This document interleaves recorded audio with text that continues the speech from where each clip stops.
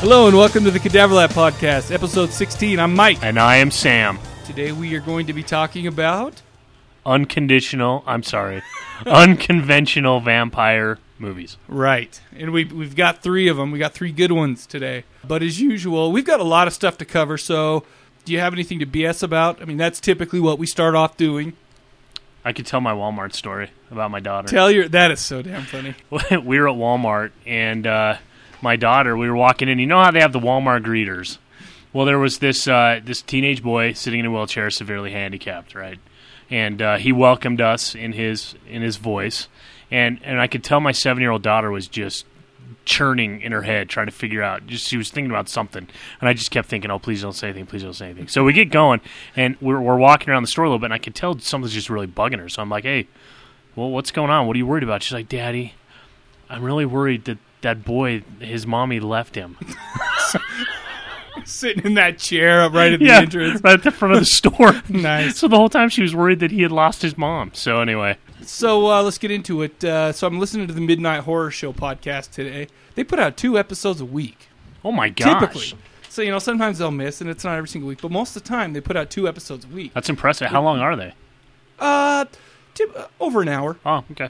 They're shorter than ours, but they put 2 out a week. They're always really good. But I was listening to it, and Frey, he's kind of the third guy that always puts in his clips over the top. He doesn't sit with them and talk with them or anything like that, but he'll put in a clip after the fact, like correct the guys and whatever. Well, what he decided to do this week is talk about a couple of other podcasts, and you came up. I did? Yes, you did. Oh, no. No, please don't tell me. Well, what he did, I can't remember who it was, but somebody said, I think it was Jay Emmett called in and said that you sound like Scott Mosier. Oh, yeah, from, I do remember that. The Schmodcast, Kevin Smith's podcast. Yeah. I've never listened to it, so I don't know. Right. But, you made it. You made it onto the Midnight Horror Show. Wow, man. Yeah. Awesome. Way to go. I'd have to listen to Scott Mosier a little more before I make my final determination. Yeah, I better go check that out. Him. But anyway. I could probably get into his voice-recognized pad. Stupid. I'm leaving that. No, you're not.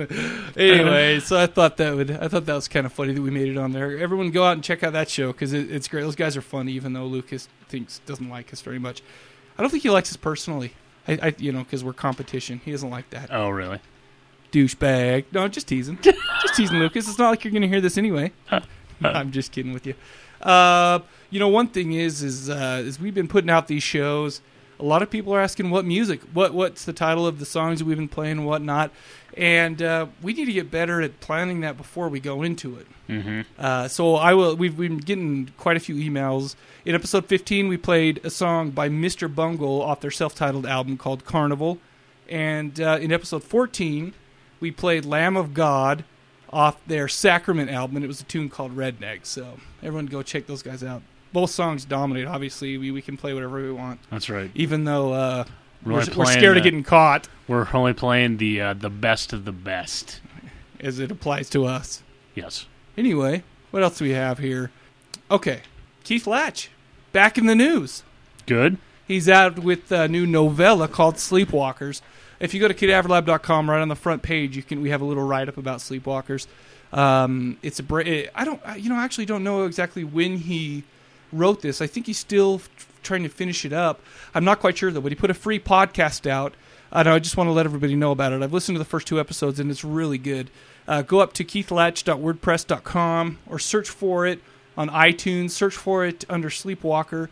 You might be able to get it under Mind of Madness, because that's his new moniker. He's going to, I guess he's just going to release all sorts of books under that name. Or else go to keithlatch.com. Of course, everything you need is going to be right there. Let me read a little snippet from it, and I'm going to read it in my ultimately suspenseful voice. Night after night, beautiful young women are murdered in the city of Memphis, home of the Blues and the shittiest NBA team in the league. All right, that NBA part wasn't there. The police have no clue, and it will all come down to Detective Renee Juilliard, a tough, gritty woman, not very well liked among her colleagues, to save the city from the fear that continues to build like an enraged hurricane. I thought that said engorged. for a moment. Keith, I'm sorry. I'm screwing this up. If you're listening, I'm a dumbass. But you know what? I'll finish. Tim Seal, a married newspaper editor, is having trouble sleeping. Morning after morning, however, he awakes with his clothing damaged and sometimes even blood on his hands. As he begins his own private investigation, he learns things he wishes he hadn't. Because when Tim Seal closes his eyes, evil awakens. Oh, my gosh. Now, even though I'm a dumbass and was trying to make jokes, go out and check it out. Keith Latch is not only a very talented author, but he's a really cool guy, too. So. Where did you say that was happening in? Memphis. Memphis Grizzlies. Oh, okay. Yeah, we're really glad that I could work an NBA joke. Because I was trying to figure out what you were talking about, the Blues. I thought you were talking about the hockey team. Oh, that's the St. Louis Blues. Yeah. Isn't it? Anyway, so everyone go out there, visit KeithLatch.com, go to WordPress or KeithLatch.wordpress.com. We need to support this guy. His stuff is really good, and he's giving it away for free. So do it. Do it. Anyway, I didn't mean to threaten. Anyway, that's kind of all I've got. I do want to give a shout out to Drunken Zombie for 50 episodes. Nice Those guys work, are badass. People. You know what the thing is about these guys is. Not only do they have their regular podcast, which is awesome, and they have Drunken Zombie TV where they'll actually go in and videotape themselves interviewing horror icons or people who they'll catch at horror conventions or whatnot. Speaking of horror conventions, March 27th through 29th. Nice. We're still going? I think so. I looked up how much it's going to be. Oh, how much? What do you mean you think so? I'm not sure yet. Well, go ask the wife. We know. The wife has said no so far. Oh well. I gotta work on that. I got 3 months. The wife needs to say yes because I've almost decided to book some stuff today.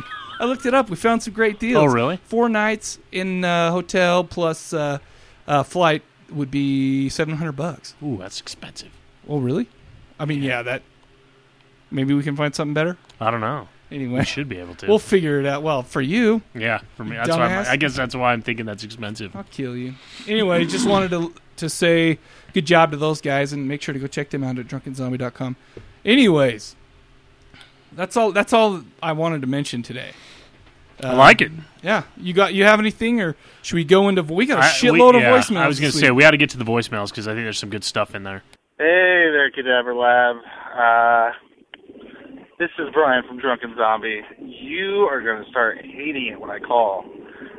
Just listen to your Johnny Depp episode, and I have some notes, but it's not going to make anybody very happy. So let's just run them down real quick. First of all, the movie Sleepy Hollow, fantastic movie. I love that movie. Tim Burton always does a good job, and he just does a really good job with the story, really creepy and everything. But you were running down the old guys that were sort of in the parlor or whatever when Johnny Depp shows up. And you mentioned principal from Ferris Bueller's Day Off. Convicted pedophile. Yeah. So, yeah, for whatever that's worth. Since he's a bit part actor, though, I think it's still okay to enjoy the movie since he doesn't taint it that much with his pedophilia. But, yeah, so I don't know what's up with that. But apparently a lot of Mike's favorite movies are just full of pedophiles. So I don't know if it's more disturbing that all of your favorite movies have pedophiles in them or are directed by pedophiles, or the fact that I know all these people are pedophiles. I don't know which one's more terrifying. From Hell, great movie. I love that movie. I'm really big into Jack the Ripper. I love Jack the Ripper stuff just because the whole thing's really intriguing because nobody ever really found out who it was, and I think that just lends a lot of mystery to it, which I think is awesome. If you look around online, and I'll have to remember to email these to you if I think about it, you can find actual crime scene photographs from the last murder for Jack the Ripper. Photography was just coming into use back then, so there's only a couple photographs from the crime scene, but you can find them usually online, and it's pretty gory because it's supposed to be, what's her name, Mary Riley or Mary Shelley or whatever the hell her name is, and it's a picture of her in her bed, and she is tore up, and it is the grossest thing ever. But I'll have to find it and email it to you.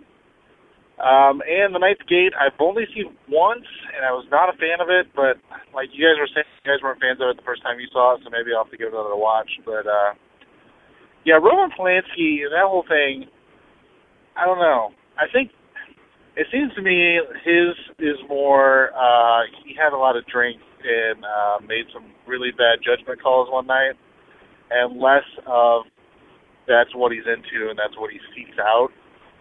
And I'm not saying it's okay, because it's still kind of fucked up, but, you know, it's a little bit better than, I made a really bad judgment call one night, than, yeah, this is what I like to seek out, weird, underage crap, whatever, but, yeah.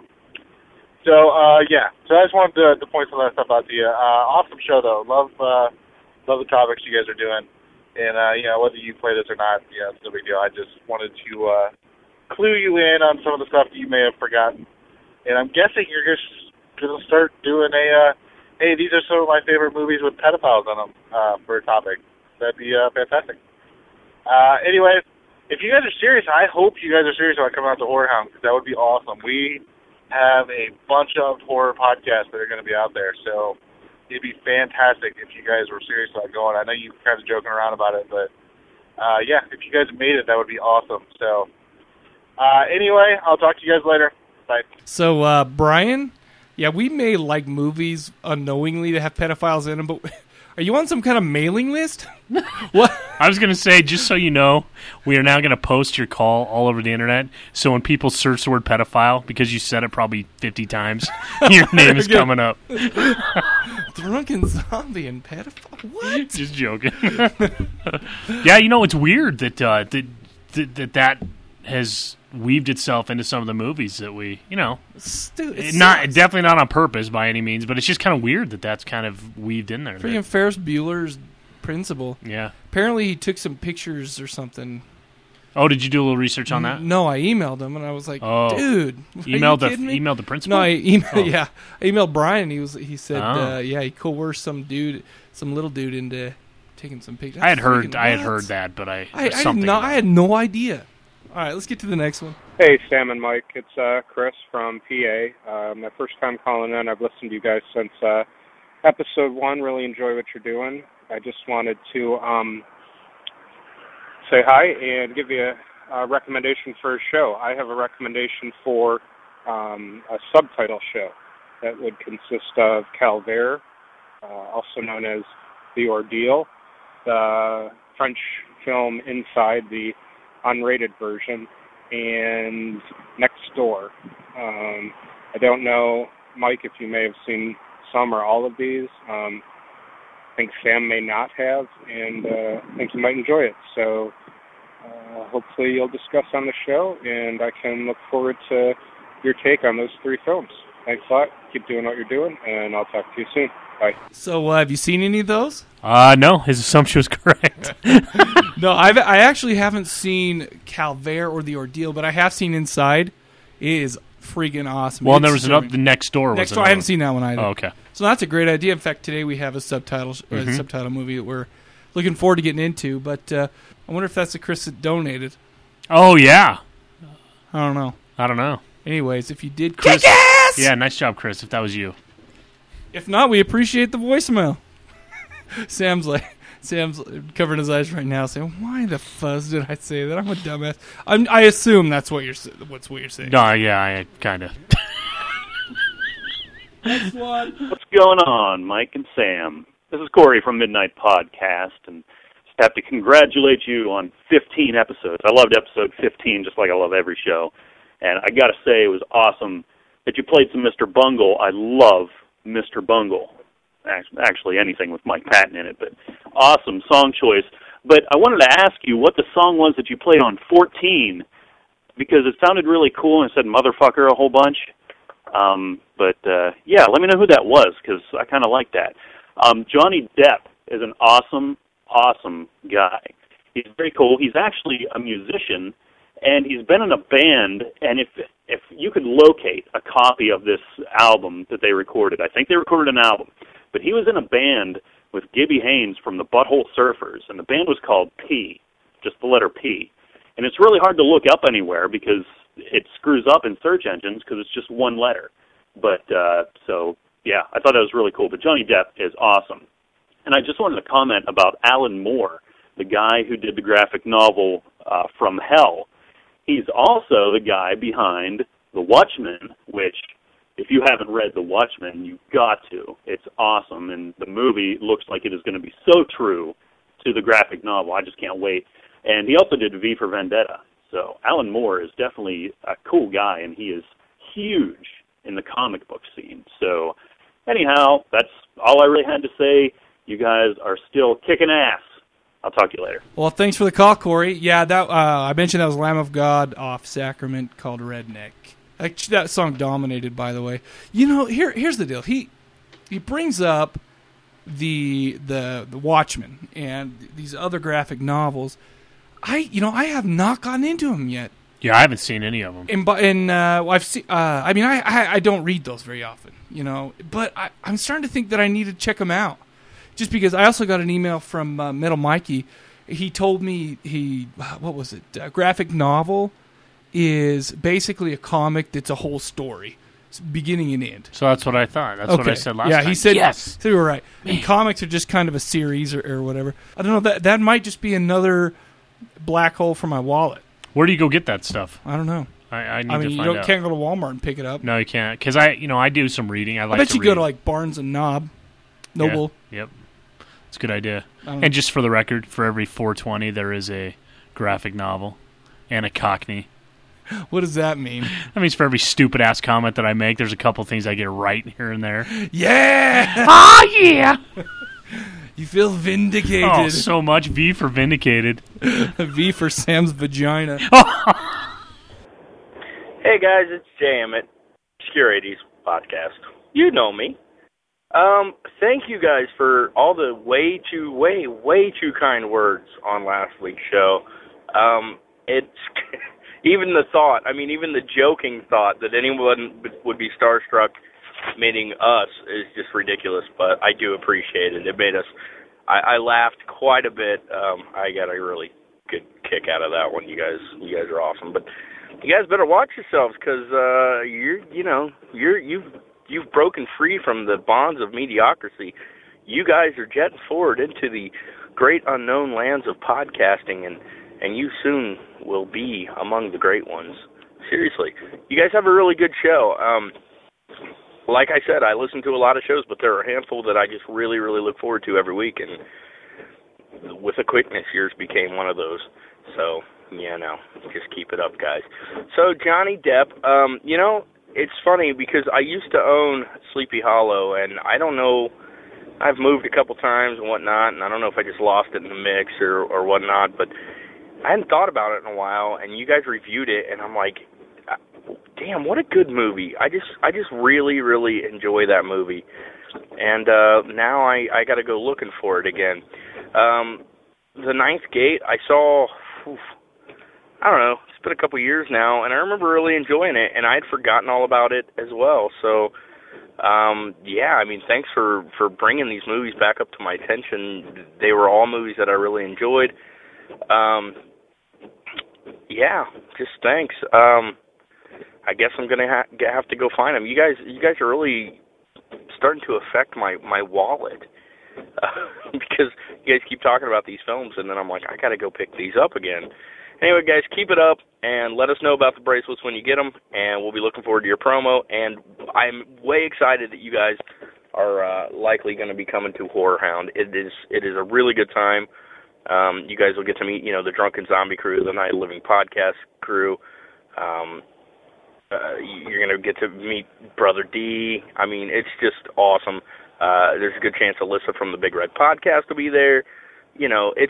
It's just such a good time, and you guys, if you can make it out, you're going to have a blast for the weekend, and we'll make sure of that. So, all right, guys, I also wanted to let you guys know that we snagged and read the female masturbation terms on our show. We did give your show full credit, but we couldn't resist. We had been talking about them a couple weeks ago, and so Stewie went back to that episode and wrote them all down. So if you haven't been listening to our show recently, that would be on last week's episode, which I believe was episode 72, but I lose track of the numbers. So, all right, guys, So just keep it up, and thanks for giving us a quality show every time, and we look forward to listening to the next one. Thanks, guys. Stay awesome. Hey, thanks again for the call. You know what? That was way too nice. Sam and I were actually just talking about it. We were looking at some of our download numbers, and I'm like, or Sam said, dude, if they even knew what a couple of dumbasses we were. Oh, that's what's so funny about it. But I'm so glad that there's other people out there that are enjoying these movies as much as we are. So heck yeah. That's nice. So it's not looking good for the Horror Hound weekend. Sam's got to pick his battles with his wife, apparently. I'll tell you, we won't get into it on the air, but there's some pretty significant reasons why I will not be able to make it, but damn it! I know. All right. What do you So it may not be this year, but I'm pretty confident that the following year I would be able to make it. Do they do it once a year? They actually do it a few times a year. Oh. Plus, if it's not that one, we could find another one. Yeah. I mean, there's tons around the country. Yeah, we'll have to see. Kill you. I know. I'm gonna kill me. Boy, I can't wait to see what happens when I hit the pound key for more options. Or maybe I'll try to send a fax. Hey guys, it's Otter. How's it going? Haven't been on the boards or called in a while. It's what happens when your computer takes a shit on you.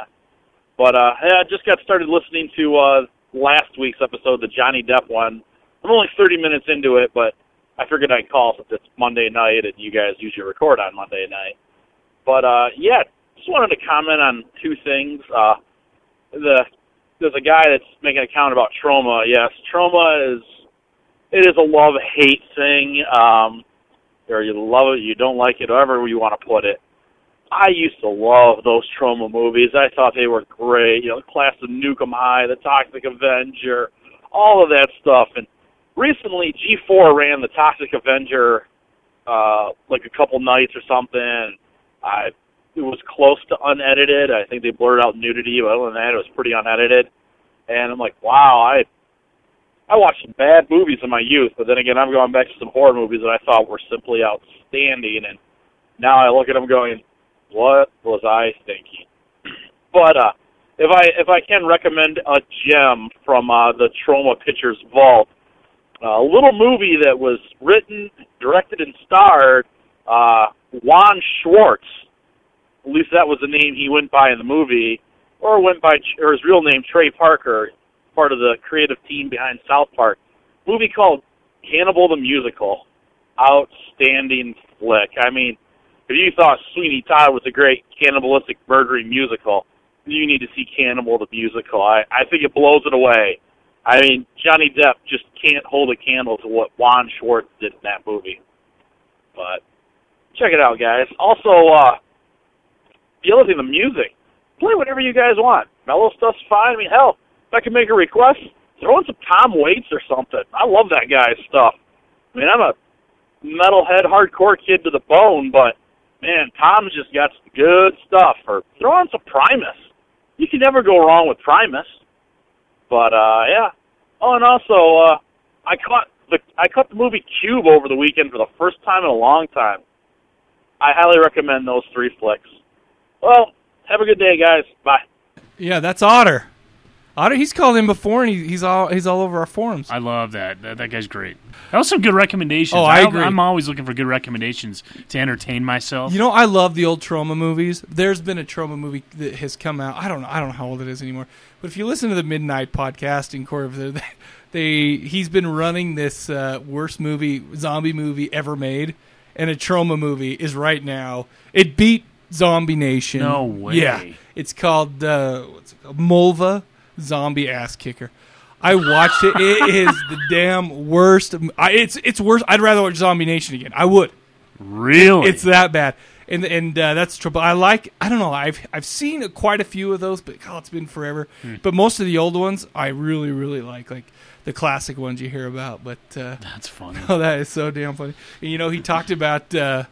I don't know if you remember when we were doing So Bad It's Good and we did the Toxic Avenger. I mentioned that I saw it on Spike, and I was watching it with my daughter for a little while. Yeah, that was the Otter was saying, yeah, they barely edited it. And this. Yeah, that's the one I was watching with her. Oh, really? Yeah. I'm a great parent.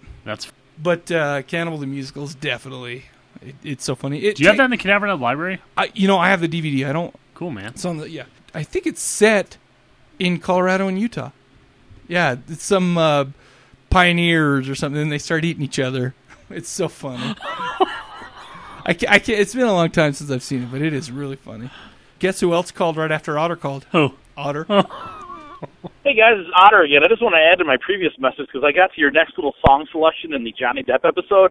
Fuck yes, that rules. Bungle, outstanding. It kicked ass on so many levels.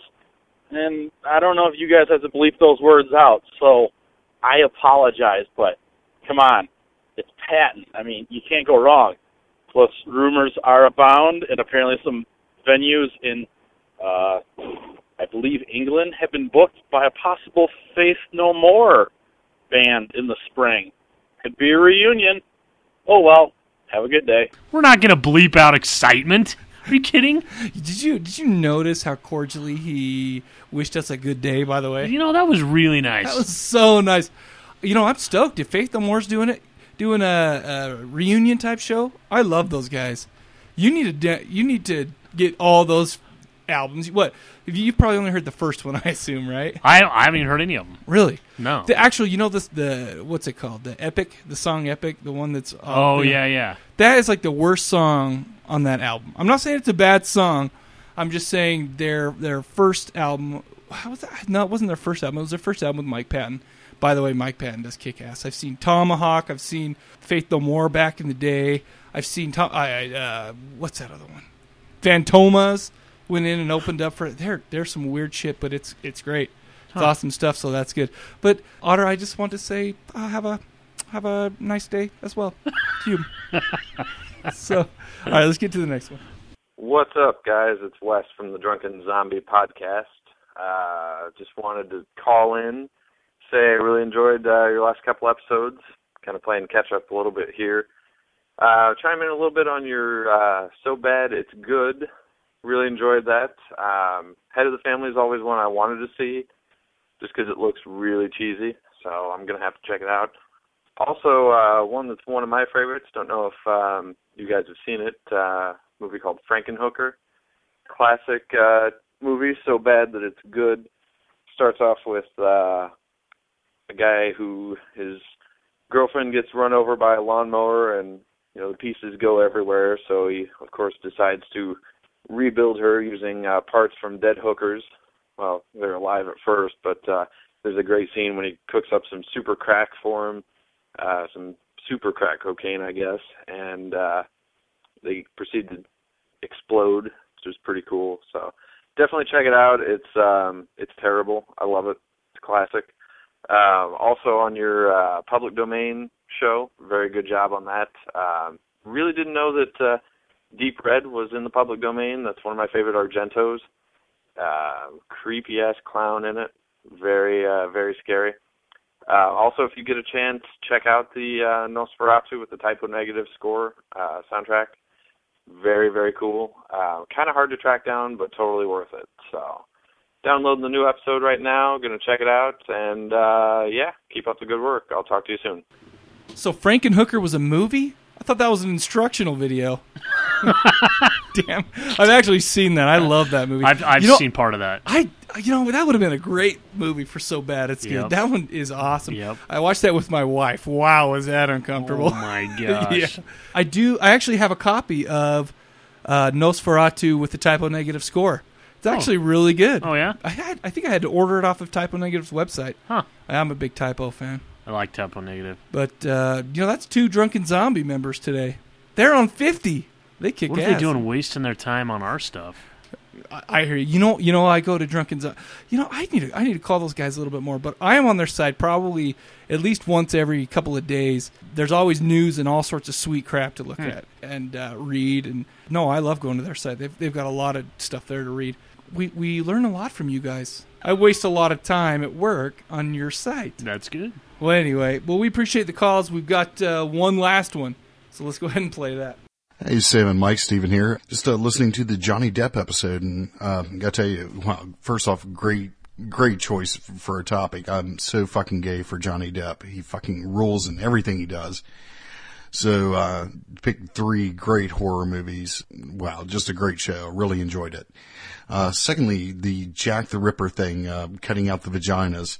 Little known fact about Jack the Ripper, like Ed Gein, made lampshades out of human skin, and Buffalo Bill in Silence of the Lambs, making suit out of a woman. Jack the Ripper was making earmuffs. All right. Talk at you later, guys. Be cool. Are you kidding? Dude. That's the worst thing I ever heard. That's worse than anything I have ever said. And funny thing is when his voicemail started, I all of a sudden felt a little blood flow going to my nether regions. I'm like, dude, this guy's like Barry White. His voice. Oh, yeah, man. And then he throws in earmuffs. I almost peed my pants laughing. That is hilarious, man. That is so funny. Oh, man. I actually just finished listening to his latest on Stan Winston this morning.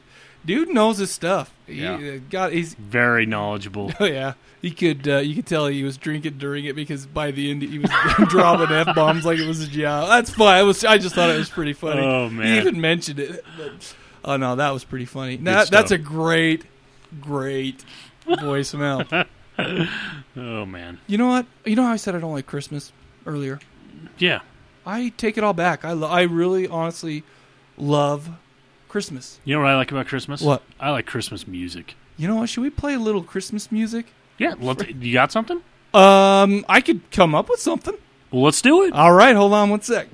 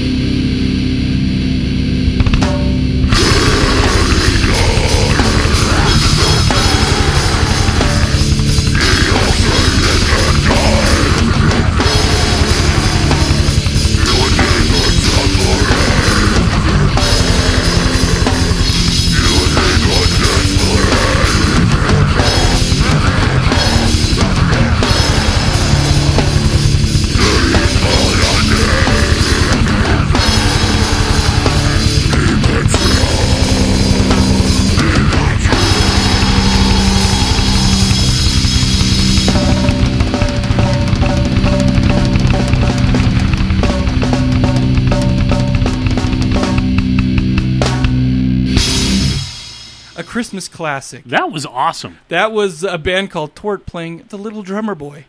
That was a good song. Oh, I wonder if the baby Jesus got a little scared playing that. I gotta thank Metal Mikey for turning us on to that song.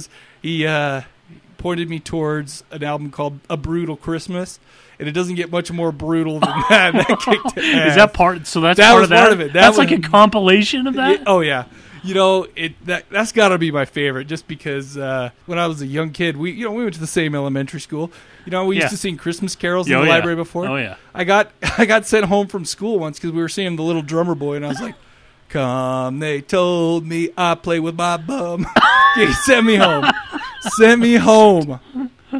That's horrible. Oh, yeah. So do you have that Brutal Christmas? Do you have that album? Well, yeah. Well, would you make a backup so that in case your one gets broken, that you still have a backup, and then they just let me borrow it? Yes, I will. Okay, cool, In man. fact, yes, I will. Awesome. That's all we'll say. But yeah, heck yeah, dude. That kicked butt. That's the Christmas music. We're going to be listening to that Christmas morning. That's great. We'll be rocking out to that. All right, probably not, because my wife would kick me in the balls. But so, unconventional vampires. You have any overarching thoughts that you'd like to... Well, I wondered how this was going to play out when we talked about this as a topic, just because I thought unconventional vampires. We've talked before about vampire movies, and that they all have their own different rules. Right. So I'm like, well, I don't understand where we're going. But then I watched the movies, and I was like, oh. There you go. Yes, there are, which is great. That is unconventional. That's right. So we chose three. We chose Martin. In 1977, we also did a brand new one called Let the Right One In, and that's actually still making the kind of the art house run, I guess. Yep. I don't know. It was playing downtown in our art house. Was it Broadway or was it Tower? Anyway. Maybe it was a Tower. That's right. Either way, those are due. But yeah, it didn't get a major release or anything like that. And then for the last movie, we had the Boobalicious Life Force. Aw, yeah. You know what? That was really dumb. Sorry. Boobalicious. No, I'm saying the word boob. Oh. All right. So Martin came out in 1977. What was in it? Tell me. What? Damn it! Why won't you say something to me? What the hell do you want? Come on, money. Come on. There's something here. You can have what you want. I have a lot of money.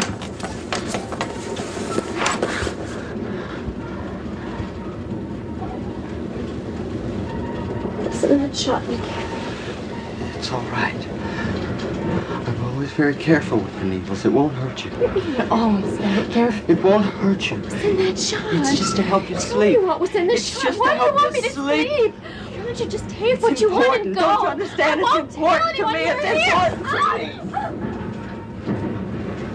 I'm always very careful with the needles. We've had questions from our listeners as to how often this happens. I mean, every full moon, what? I don't know. I lose track. Not all the time. That's not like in the movies either. I saw a movie once where it happened every night. Now that's crazy. Those movies are crazy. Oh, so you mean to tell me all those movies aren't true, huh? Or what else isn't true? I mean, are you going to dispel any other myths, like getting back to your grave before sunup, or garlic? It's all crazy. It's all crazy. So you don't burn up to a crisp in the sunlight? Nothing like that? Well, the sun bothers my eyes sometimes, and especially when it's about time. When I get shaky. Yeah, well, listen, Count, my sponsor's getting shaky, so I got to take a break. Hang on a minute. Nightimers have been talking to the Count. Yes, a real, live, honest-to-goodness vampire. And if you have any questions you'd like to pass on to the Count, how about giving me a call here at 555-1650? Be back in a moment. Be back in a moment. Written and directed by George A. Romero. IMDb, guess what IMDb gave it? I'm going to say 3.5. 7.2. Really? Yeah. Well, that's good. Yeah, that's really high. The budget was $800,000. It starred John Amplas as Martin Madajas. God, you know what? Today, I want to send out a warning. There's going to be a lot of name mispronunciation because of, especially our second one is a Swedish-made film. But anyway, Lincoln Maisel played Tarakuda. Did you know that was the only movie he was ever in? I did not know that. He was actually the leader of an orchestra. Oh, no way. That's his real job. How about that? Yep. Christina Forrest played Christina, and she actually ended up marrying George Romero. They've been married since 1981, according to IMDb. That's cool. Yeah. Elaine Nadeau is Mrs. Santini, and Tom Savini as Arthur, and about 3 other bit parts that you only barely see him for a second with a different mustache on. Anyway, let's get into the synopsis. Martin sedates women with a syringe full of narcotics and then slices their wrist with a razor blade so he can drink their blood. Who doesn't? Yeah, that's a great first line.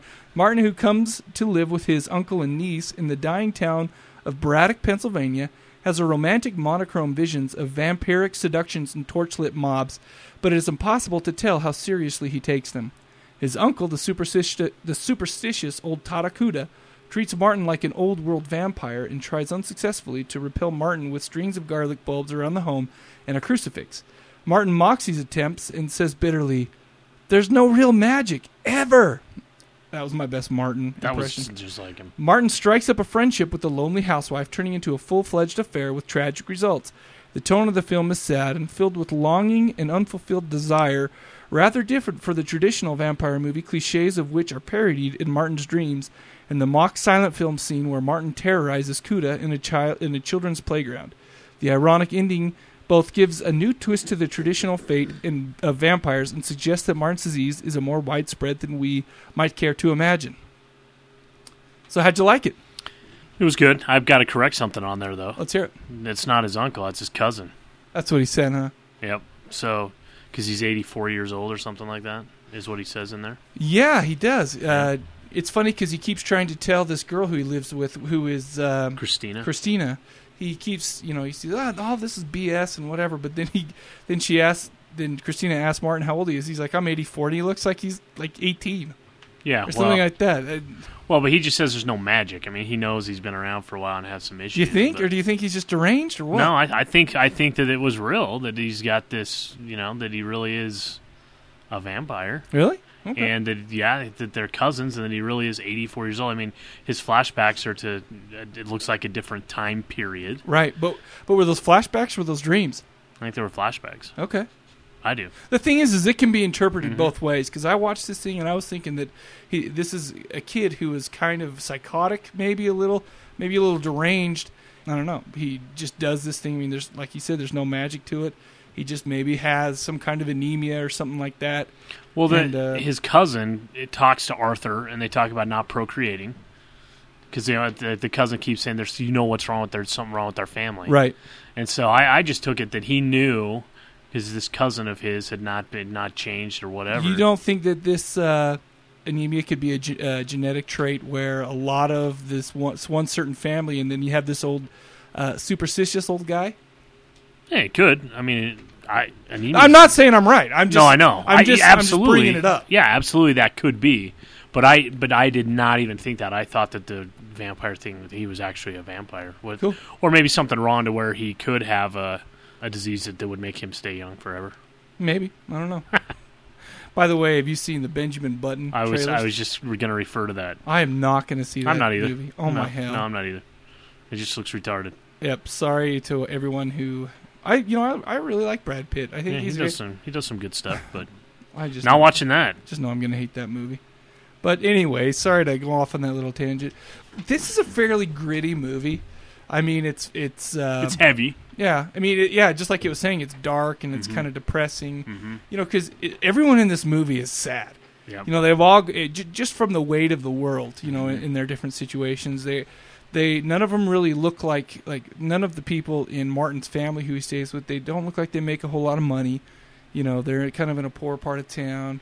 It's not like a ghetto or anything like that. It's just they're out to work and it looks like they're pinching every penny, and life can get hard like that. Yeah. And so on top of this, you have this ailment, and it's just dark.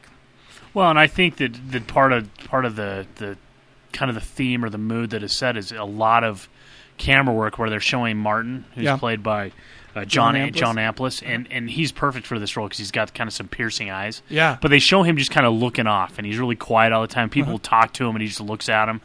And so, I think there again, it just sets a really good tone for that depressing, heavy, very in-depth, emotional movie.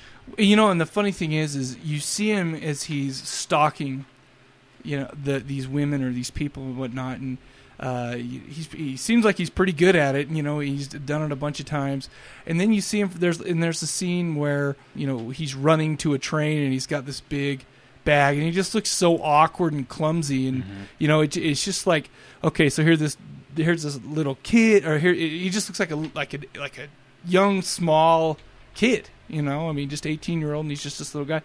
But I thought that was very interesting because it kind of made him human to me. But then when he went into his little, you could tell that his brow would furrow when he was doing his reconnaissance or whatever, trying to stake out these women and whatnot. No, I thought he did a great job. Well, I really liked it that the movie started out with him doing something very dark and offensive with that woman on the train, because then you get into the rest of the movie, and you know, I started feeling sorry for him, but at the same time, you never know what's coming, because out of nowhere, all of a sudden, he could do this too. Right. Oh, and they go a little bit further before he has another incident and gets thirsty or whatever and has to go in and do something. But, you know, I just thought it was very well done.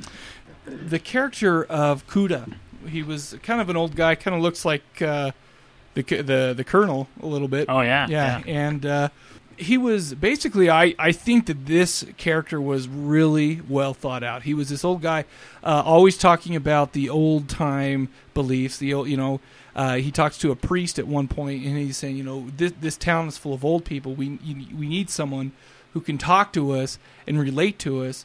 We still believe in old mysticism, and we still believe in the old ways. Basically, is what he was saying. And his character was a stark contrast to basically everyone else with more than just a bit part in this film. And it was just it just made him stand out as being really awkward and weird. He wasn't as weird as Martin. And I think their dynamic was what made this fit. I think so too. And one of the questions I kept asking myself as this was coming up, there was so much disdain from the cousin, this Kuda. But I kept thinking, why did he invite it? Why did Martin come to stay at his house then? In his head, he knew what Martin was, and he was going to, just like he said, he was going to save his soul, and he was going to destroy him. So he was maybe he thought that this was just something he had to do. You know, it was his family responsibility to purify Martin, who's this thing, you know, and take him. Cause, he took him into his house, you know, which probably isn't wise. Well, that's what I thought. I'm like, if you know what this is and you know what he does, why are you inviting him into your house and doing some stuff? But, you know, that's a pretty good explanation, I guess, if he feels like that's his worldly mission, is to go ahead and try and cleanse him. Well, he was old school. I mean, he just seems like the kind of guy who would put a lot of weight into tradition and responsibilities for, you know, the old traditions, things like that. And that, you know, and I thought it was great. I really liked that. This movie, there was no action in it. No. I mean, there was a little bit when he actually, one part he actually goes in and after he's been stalking a woman and she's having an affair. He made sure that this lady's wife or husband, her husband left, and then he went in that night, but he wasn't expecting an affair to be there. There's a little bit of cat and mouse there, but really, this was not. I mean, this was just a kind of a thriller, mystery, suspense, horror type of deal. Yeah, just kind of a story, just like we're talking about, unconventional vampire story. Yeah. He's calling into a call-in show, and they call him the Count, and he's, you know, it's kind of cathartic for him to be able to talk through, and he feels like he's telling everybody, hey, it's all just, there's no magic. It's I am what I am, and I can eat garlic. He takes a big old bite out of garlic in front of his cousin and stuff. So, I mean, I thought it was a very well thought out story, a different take on a vampire that made me keep watching, and I was like, I didn't think, I've already seen this before 100 times. You know, one thing about the call-in show, and that I don't know why, but I kind of got really sad at that part. Yeah. Because they made Martin they made you feel sorry for him. They made him a sympathetic character, in my opinion. Well, they were making fun of him, and he didn't even know it. Well, and that's the thing. He calls him up. He's got no one to talk to. He cannot confide in anybody. Right. So he calls up this jackass DJ who's you know, at first he's kind of toned down. He talks to him, then he starts making fun of him. And once the DJ starts to figure, I'm about to lose him because I'm making fun of him, he tones it down again. Right. But that's the only person this guy's got to talk to. Yep. Sucks. Yep. Well, and I really liked how the movie ended. I don't like sloppy endings. No. And so I thought this ended very well, and you know, I didn't have anything to make me desire anything else. So. No. this was just a kind of horror drama. Yeah. There's really no comedy in it. No, none at all. Well, except for Tom Savini playing like 3 or 4 parts. Yeah. That was great. If you looked real close, Tom had a different mustache on, and he'd be doing stunts and stuff. It's great. That's funny. But this is, and George Romero had a small part as one of the priests in there. And, Yep. So that was cool. Man, people were weird looking in the 70s. I know. When did this come out again? What did I say? Well, I'm sure it's 70s. I think it's like 77? 77. Yeah, because they refer to The Exorcist in it, so it was pretty that quick came out after in that. 73 or 74. Mm-hmm. I don't quite remember which, but anyway, yeah. What do you give it? I would give this, because this is George Romero and it's early, I would give it a buy. I give it a buy, too. Yep. I don't give it a bone saw only because this is not a movie that I could see myself watching over and over. Exactly. Because it's a bummer. Yep. It's kind of a bummer. It is. It was engaging. I think the first time I saw this a long time ago, I didn't really get it. Mm-hmm. I don't think. And I've seen it multiple times. If you don't get it, you're not going to like it. I mean, it's not like if you don't get it, meaning there's some mystery that you didn't pick up on. No, I mean, if you're not in the right frame of mind, or you don't understand what George Romero was going for, it's going to be a pain in the ass to watch. That's exactly right. I agree with that 100%. This is something that I'd probably pull out and watch every 5 years or something. Yeah. Something because it's a Romero I've got in my collection. Right. However, I'm not just going to sit down and throw this on because that's something I want to watch. It would be where I kind of forget about the movie and say, you know what? That was actually a really good storyline. I want to go back and watch it again and remember the storyline. Exactly. So no, that's good. I give it a buy. Good. Cool, man. Well, I have a memory count of 6. Really? 6 on there. Can I make one disgusting mention too? Uh-oh. What did you? There was a full frontal shot, full frontal nudity. Yeah. That was a jungle. Oh my gosh! Yeah. I don't. All right, that's all I'm going to say. Holy crap! A furkini. That scared the crap out of me. Yeah. Oh yeah. I was like, what's she doing with a bear pelt around her waist? Anyway, here's some things that I learned from this movie. 70s vampires worry about forensic evidence. That was pretty interesting. No, they do not. He did it first. Oh my gosh, dude!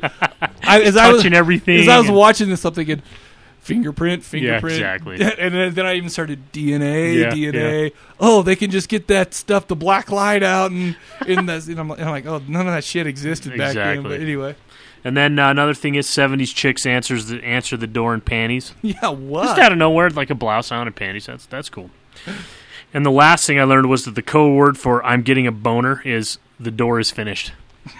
You're gonna have to explain that. Well, there's a part where this housewife, she's clearly unhappy in her marriage and has said such with Martin, and he's delivered some meat, no pun intended. And so this relationship gets a little. It goes from he's helping out around the house to sexual. And so there's a part where she decides, hey, this is going too slow. I need to come on to him. And so she comes out and she's like, don't you want me, and all this kind of stuff. And so he looks at her because he hasn't been saying anything while she's talking. He looks up at her and he says, the door's finished, and then he runs away while she's trying to pick up on him. So nice. So anyway, that's good. So I have a 6 degrees as well. Let's hear it. John Amplas played Martin. He was in Night Riders with Ed Harris, who was in The Hours with Julianne Moore, who was in Evolution with David Duchovny, who was in one episode of The X-Files with Bruce Campbell. That's a great episode, too, by the way. I didn't ever see it. I didn't ever see it.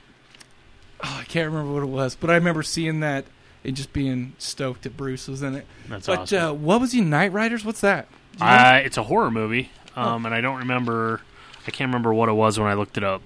I think it was another George Romero, though. Really? Because it seems like John Amplas was in a couple of those right at the beginning. Yeah, I've never seen it I think it was 1980 when this Night Riders was, but I don't know what it was. I don't recognize him except from this movie at all. Yeah.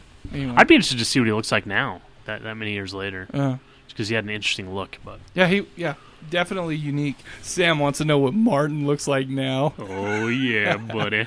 All right, let's get into our second film of the evening. Let the Right One In from 2008. This is a Swedish film. Don't get a lot of those. Mm-mm. Directed by Thomas Alfredson. Written by John Ajvide. I don't know. I shouldn't even try that one. Lindquist. He also did the novel. Since we've been playing this game this episode, what do you think IMDb gave this one? I'm going to say 8.2. 8.3. Ooh. Good job. Dang it. The budget was $3.3 million.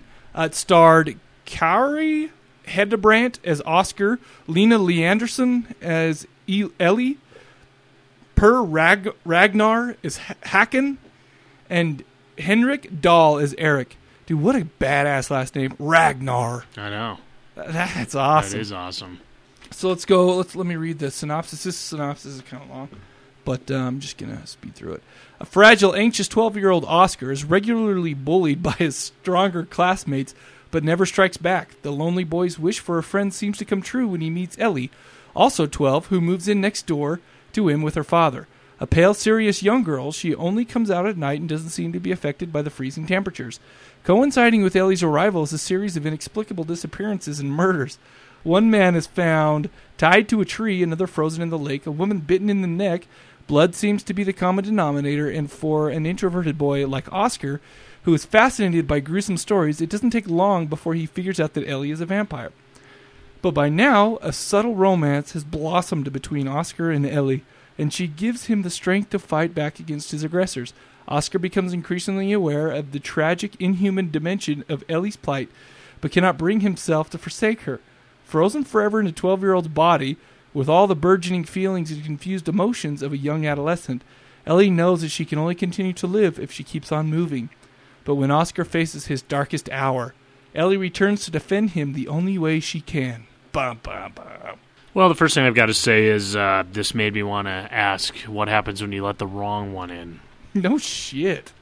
So this actually had some really good stuff in it, but it also dragged out just a little bit. This is a 2-hour movie. It was a 2-hour movie, and it was, the subtitles were good. Mm-hmm.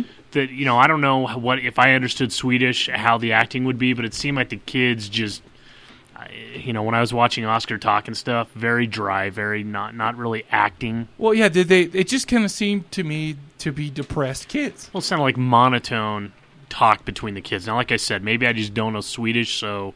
I mean, I hate to sit here and completely disagree with you, but that was supposed to be a joke. Oh, okay. No, I do disagree a little bit, because these seem like, again, this is just kind of a set of sad people. Yeah. I mean, here's Oscar, who lives with his mom in this, just these shitty apartments, in this freezing cold climate, and he's getting bullied by these kids. He just seems to be a depressed kid. Well, and that's true, and it is, and it sets up a decent story. In fact, I was thinking to myself, well, because he would walk around with a knife and say, like, hey, squeal, little piggy, and stuff like that. And I started thinking about to when me and you were in school. And I'm like, I wonder how many of those kids were thinking that me and you were the tree that we're going to stab, No. Because I don't know. I hope hardly any, but it was a little disturbing for that. So. Now, you may not think it was good acting, but I thought they both did a good job with acting. I thought the girl did a really good job, but I thought Oscar was just a little dry. I don't know. I don't know if I can really relate to him, but I can buy that as being a kid who was that depressed. Yeah. I didn't mean to pick two depressing movies. Well, but yeah. I'll tell the listeners how we decided to do this movie anyhow. I'd heard that this movie is awesome. And what I wanted to do was somehow have an excuse to watch this movie. And so we built a topic around this show, or this movie. Mm-hmm. And, and so it came to, but then Martin, and it was just kind of depressing. But I don't know. I bought it at least. I thought there were some unique things with the way that the guy was sent out. Uh-huh. The dad was sent out to go gather blood. Now, he was never successful that we saw. Right. But it was unique that he would tie the people up and then, bleed them out like an animal or whatever. But, and so that just kind of caught my attention right away, thinking that was pretty unique. You've got the cold going on. You've got another storyline of this kid that's being picked on by his peers. So there's some pretty engaging things going on. But again, it's one of those things, like you mentioned, this is not a movie that I'm going to pull out and watch over and over and over. It's interesting and enlightening the first time you watch it.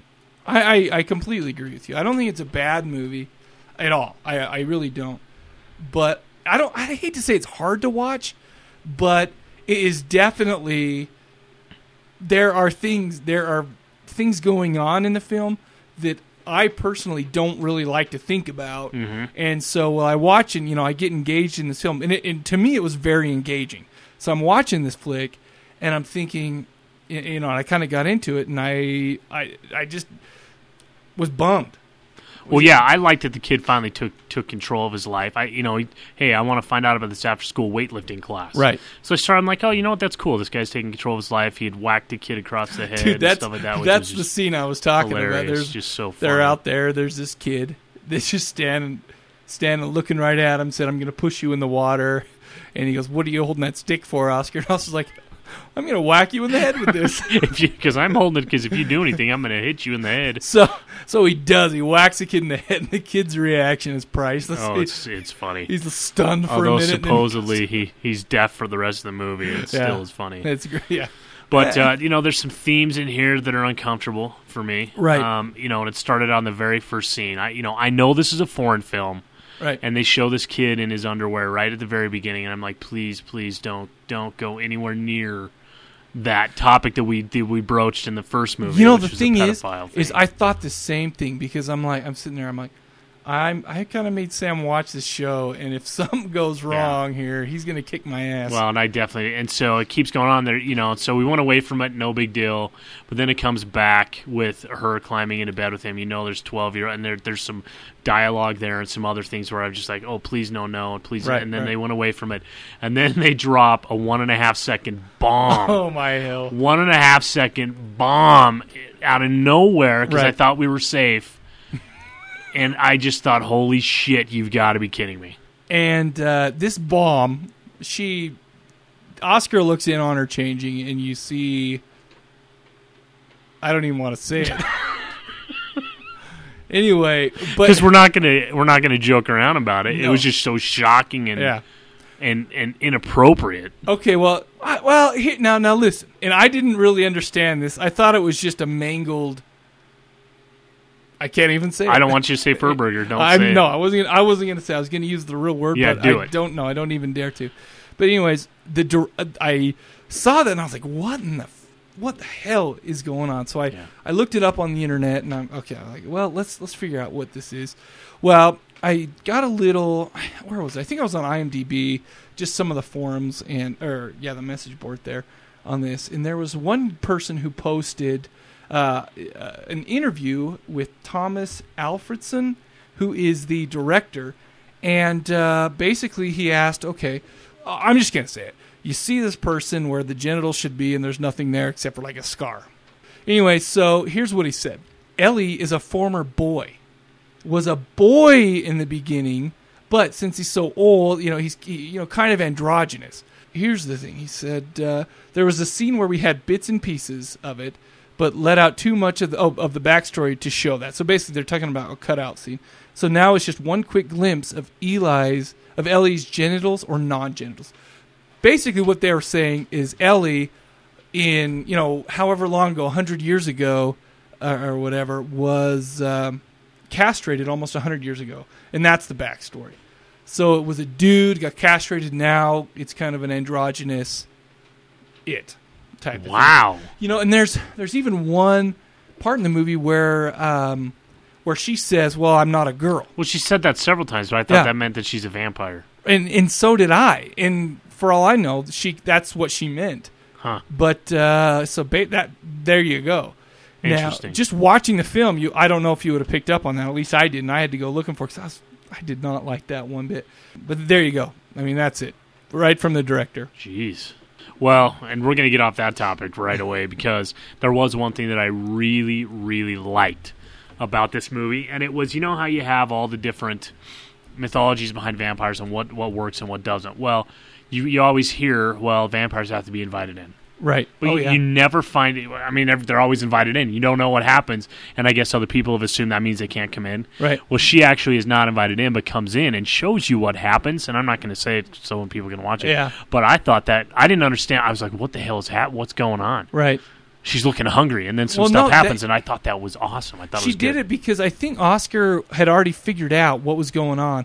He was just playing with. He knew she was a vampire. She looked up the blood, and they were like, he's like, what? There's no wall here. Exactly. There's no wall. Look, I did teak, and he kind of flicked something, making fun of it. Uh-huh. And so he didn't say anything, and he just kind of opened up the door and put his arm in. Uh-huh. And so for her to just say, all right, I'm gonna, if that's the way you're gonna play, she just wanted to prove it to him. Yeah, then I'm gonna come in and show you what happens, and it was. It was awesome. It was good. Really good. That is one thing that I thought was A+ in this movie. there was another scene right at the end where I'm not even going to get into it. I'm not going to give it away. They kicked so much ass. Yeah. It was awesome. I don't know. This I have mixed feelings about this because on the one hand, it's totally depressing, and it's almost there's some scenes that are almost uncomfortable to watch. Not just what we were talking about. I mean, some of the other neighbors in the same complex and whatever, they get a little bit involved, and some of them get killed and whatnot. But some of the personal relationships there was kind of uncomfortable to watch. It seemed totally real to me.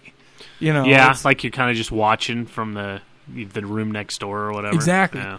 And I think they did a really great job. I felt uncomfortable watching it. Yep. I mean, not uncomfortable is a strong word, but it was just like, God, this kind of watched it with one eye open. Well, it's just like, dang, this is freaking brutal. And it's, I don't know, maybe it was just the brutality of monotony. Yeah. Wow. That was deep. You should trademark that saying. I don't know where we could use it, but that's pretty good. Yeah. Well, and that's kind of what it is. And then all of a sudden a couple of bombs drop, and then all in all, I think a good flick. Yeah, it was good, but again, this is not one that I'm going to pull out and watch hardly ever. No way. So I actually give this a red box. I'll give it a red box. So one that you should probably see because it is decent and engaging, but not one I'm going to watch very often. I was talking to a guy at work about this flick. He went and saw it. He came back, and it was before I had seen it, and he said that it was awesome.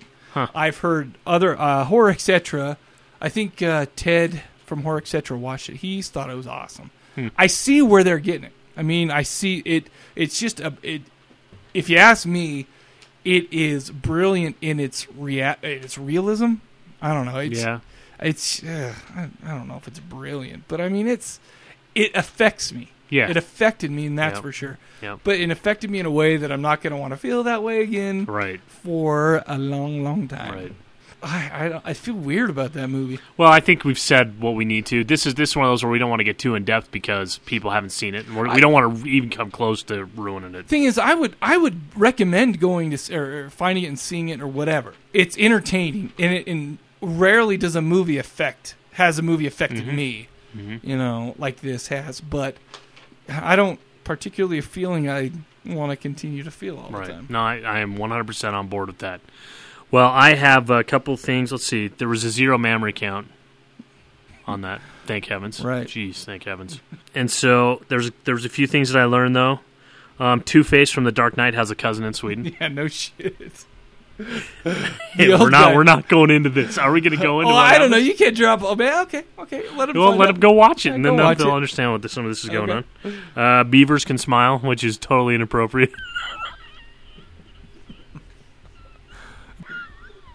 I also found out what happens to vampires when they're under the control of or under the supervision of socialized medicine. I'm sorry, I'm cracking myself up. And the best for last. Oh no! The best for last was I finally learned where they got that Star Wars language from. Star Wars alien language.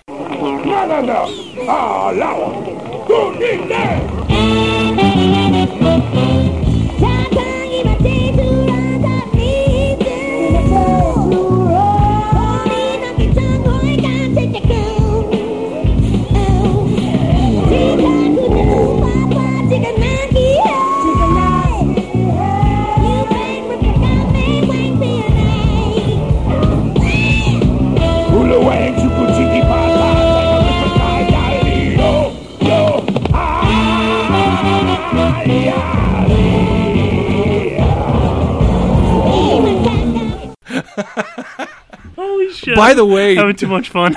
By the way, there were I had noticed there were the whitest people I have ever seen up there.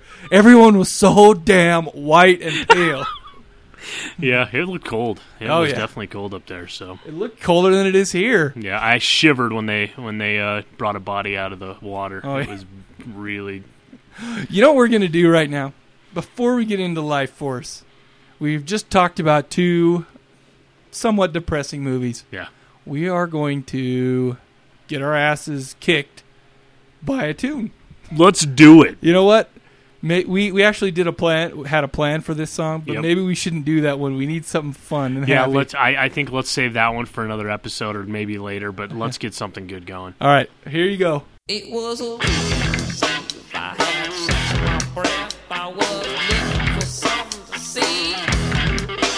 With a bar like leather and my best fishing hat. Well, it was just Wendy O and me.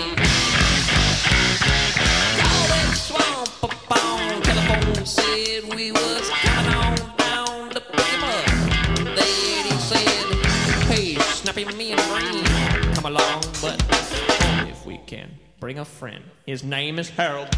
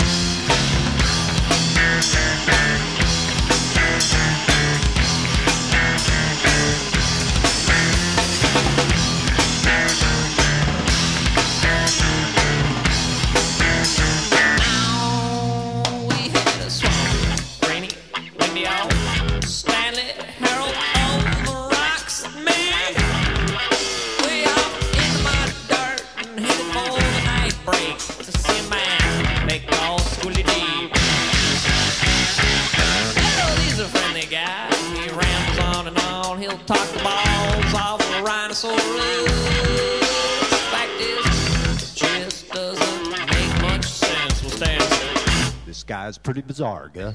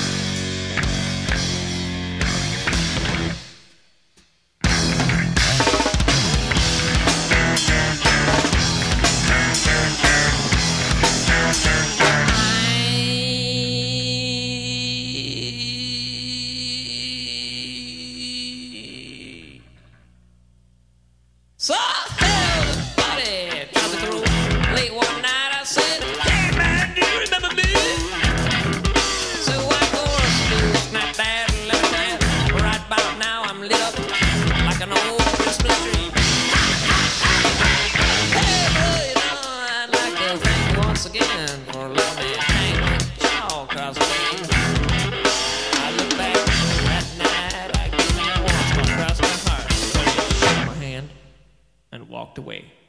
It's the last I seen of Harold.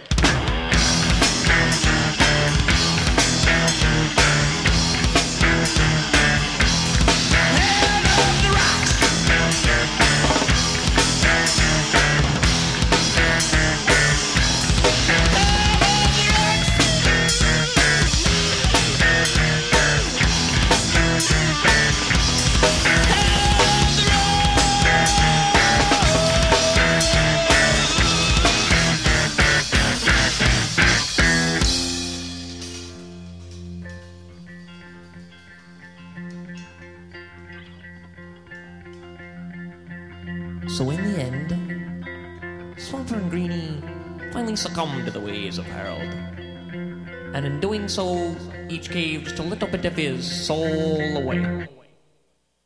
What a couple of dumb shits.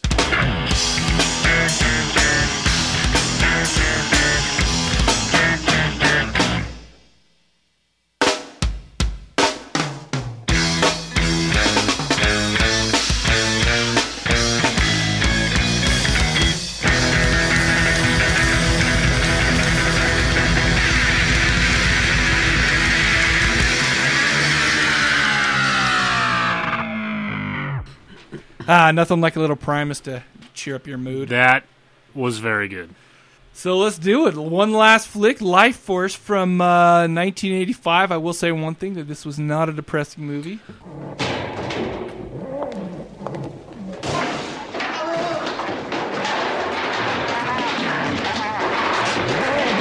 See?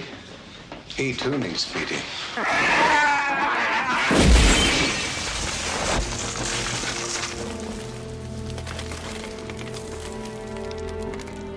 We're to proceed directly to the Citadel at Whitehall.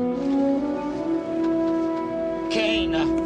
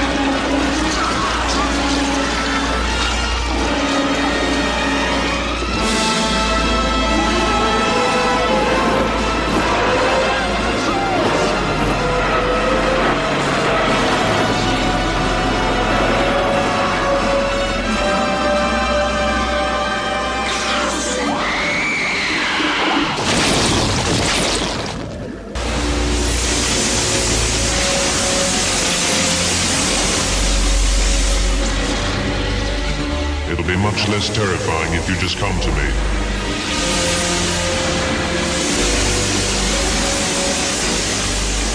I'll do just that.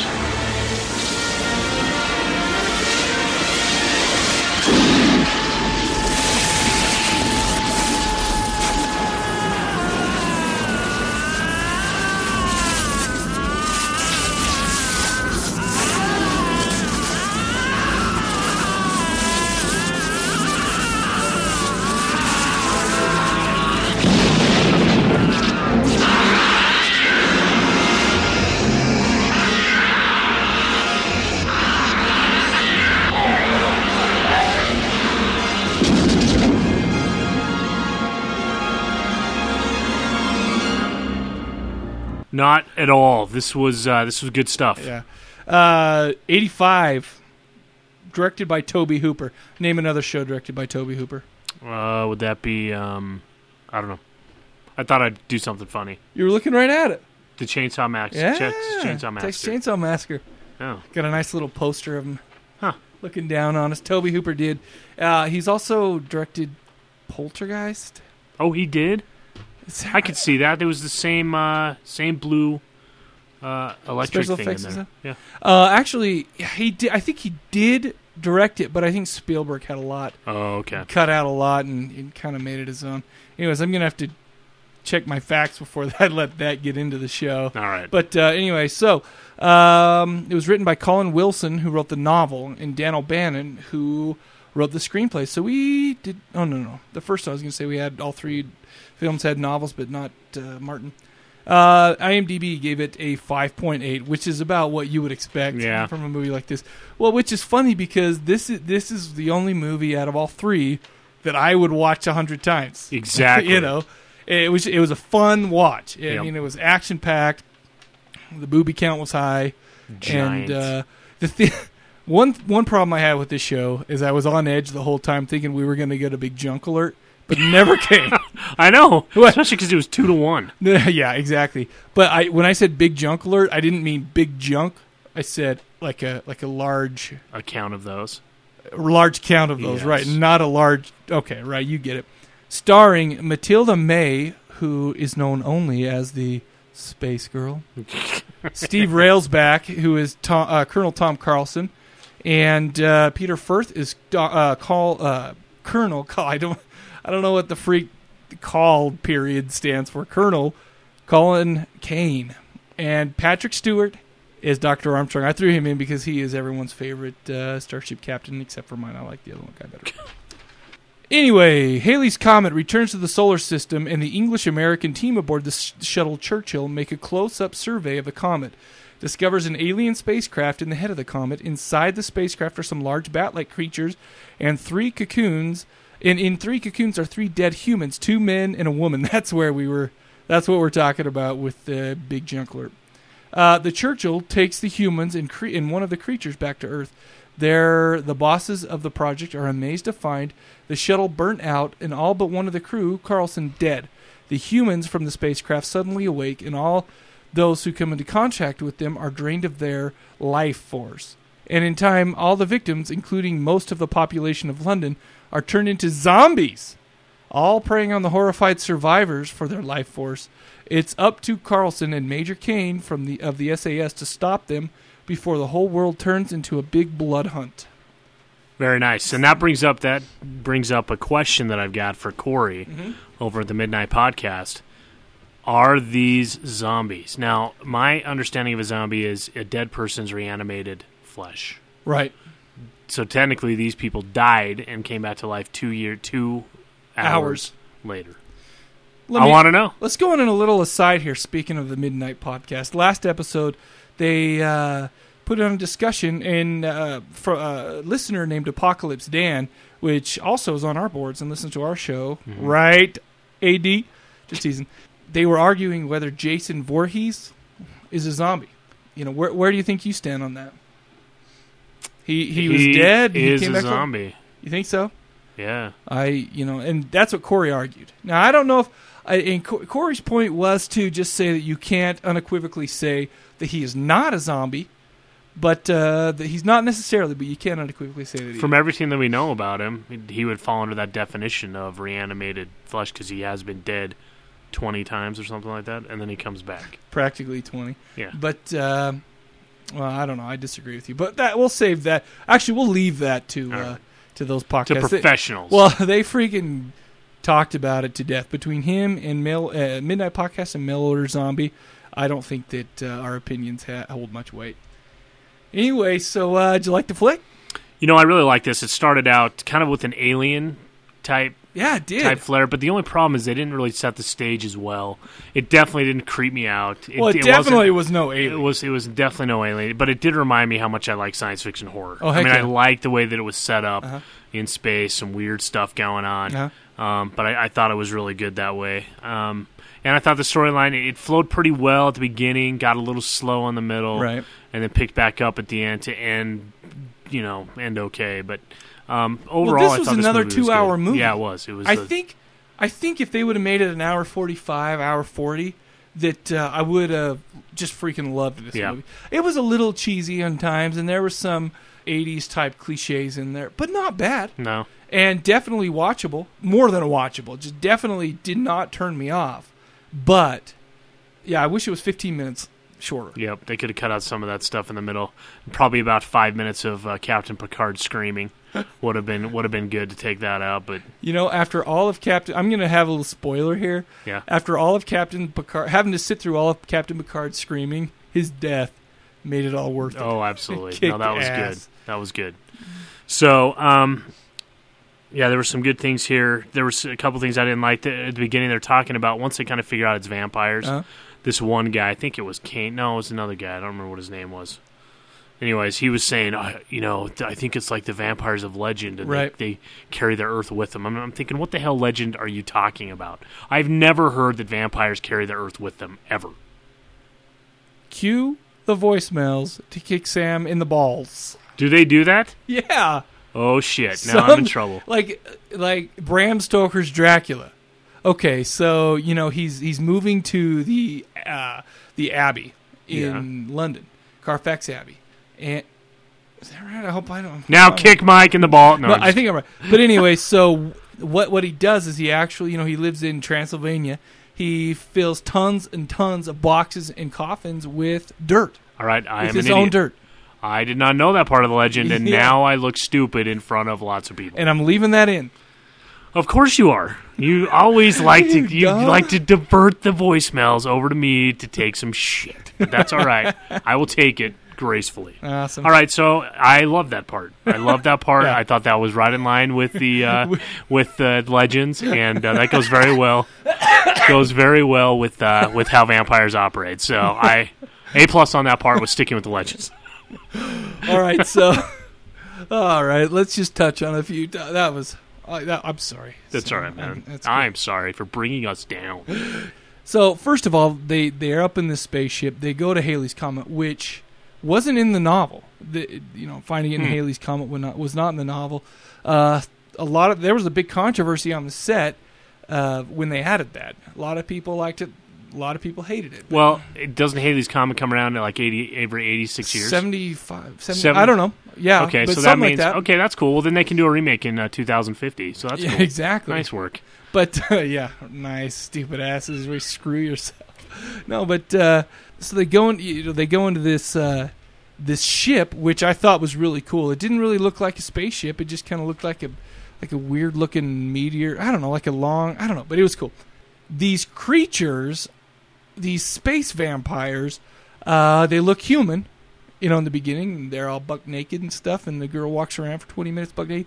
But we turn to find out that that's not what they look like, and they're just kind of making us feel at home with their appearance, and I don't think they could have done a better job. Well, I love the explanation of that. Yeah. Actually, the explanation was that they knew they were coming, could sense their presence, and reached into the innermost sanctuary of their psyches, right? And they chose Carlson, and whatever his perfect woman was, is what they decided to make it. And I started thinking, what would that be for me? And Kate Beckinsale came to mind. Oh, really? That's exactly who that would have been if they would have reached into the innermost depths of my psyche. So it's kind of like a Ghostbusters thing. So if we think of Kate Beckinsale, that's right. Kate Beckinsale's going to come and destroy right. the world. So that's exactly what happened. So I thought that was a good explanation of kind of how that worked out. Because you're like, what are the chances that a hot naked chick, right, and two awesome looking dudes with giant packages? Well, we don't know because we never saw them. But I will say one thing: I wouldn't have been pissed off if they didn't explain that at all. I would have been okay with that. Oh, well, yeah. That definitely could have But no, it's a bonus that they explain that. Definitely bonus points for that. But, I really like the actor that played Carlson.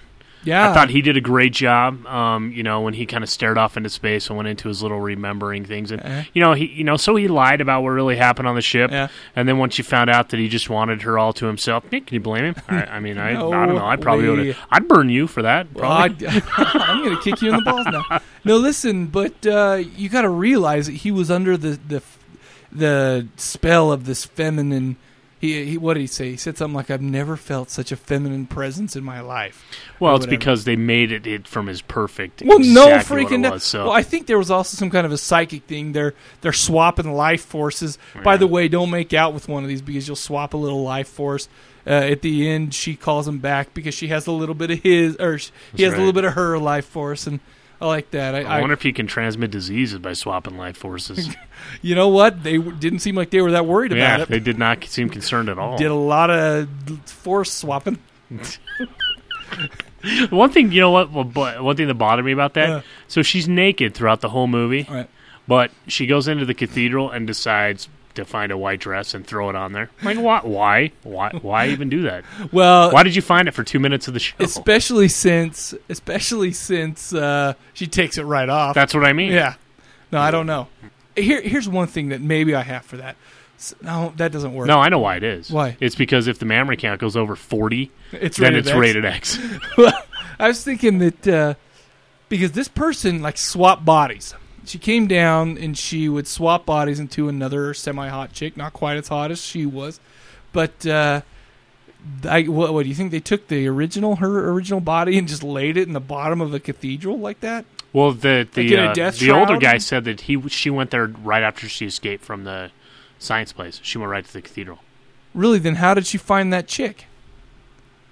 Plot hole. I don't know, because he said that before Huh. before the guy shot him at the end. He said she was there the whole time. Really? Mm-hmm. Weird. Yeah, so I don't know how that all works. Huh. Anyway, I got to bring up some of the special effects. I thought they dominated when the first, couple of, maybe 10, 15 minutes into the show, she goes down and there's a security guard watching over her.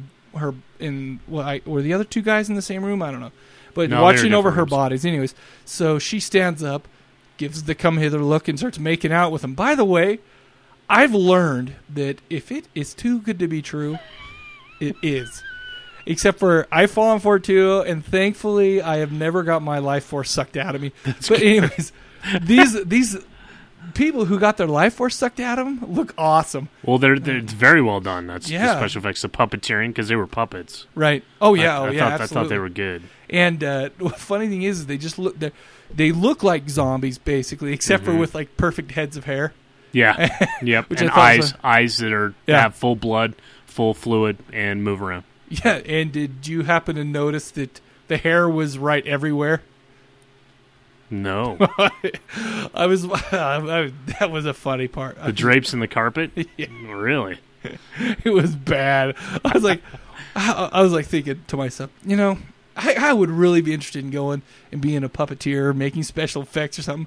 Well, what if somebody caught me while I was adding the pubic hair to the damn doll?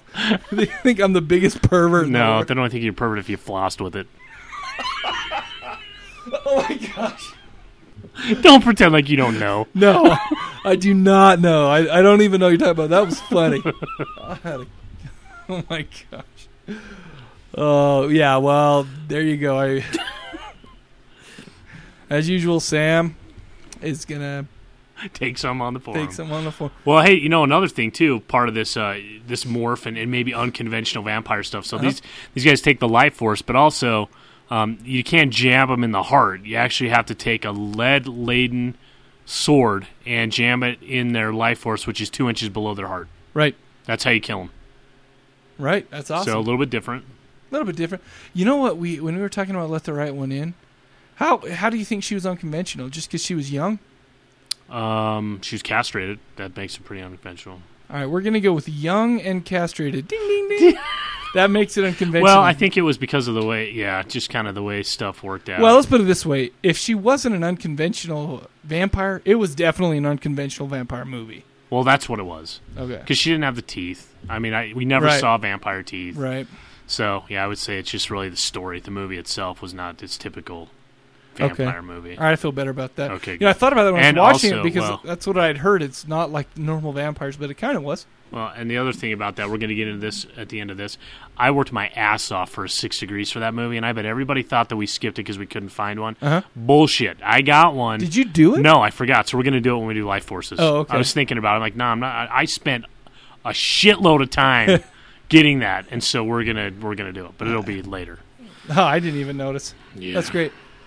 Anyway, so basically what happens is in this flick, the lady goes around and takes the shape of different bodies by sucking their life force, kind of travels through body to body, collecting these. And what ends up happening is they're actually sending all this life force back up to their ship that's just sitting above London and orbiting the Earth at the same speed that the Earth is rotating, so it's just sticking straight up, But that's